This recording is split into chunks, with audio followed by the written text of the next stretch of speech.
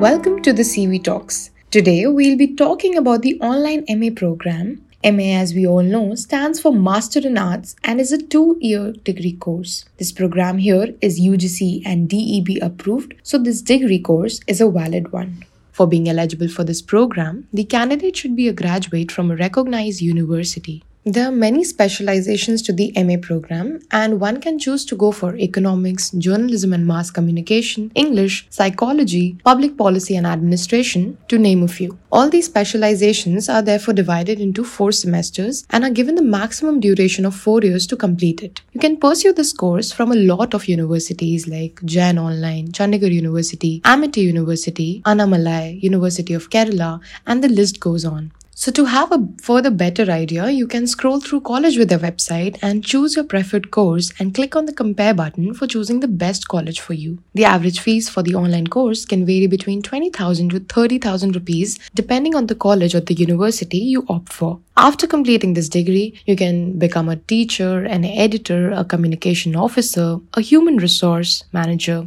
a professor, a journalist. You can work in civil services, politics, and more. Companies that hire for these roles will also be regarding the profession you choose. Many big MNCs hire for all the job profiles, so you can choose to work with companies that have a healthy working environment. With this, our podcast comes to an end. I hope this was informational for you, and for more such podcasts, keep listening to College with Their Talks.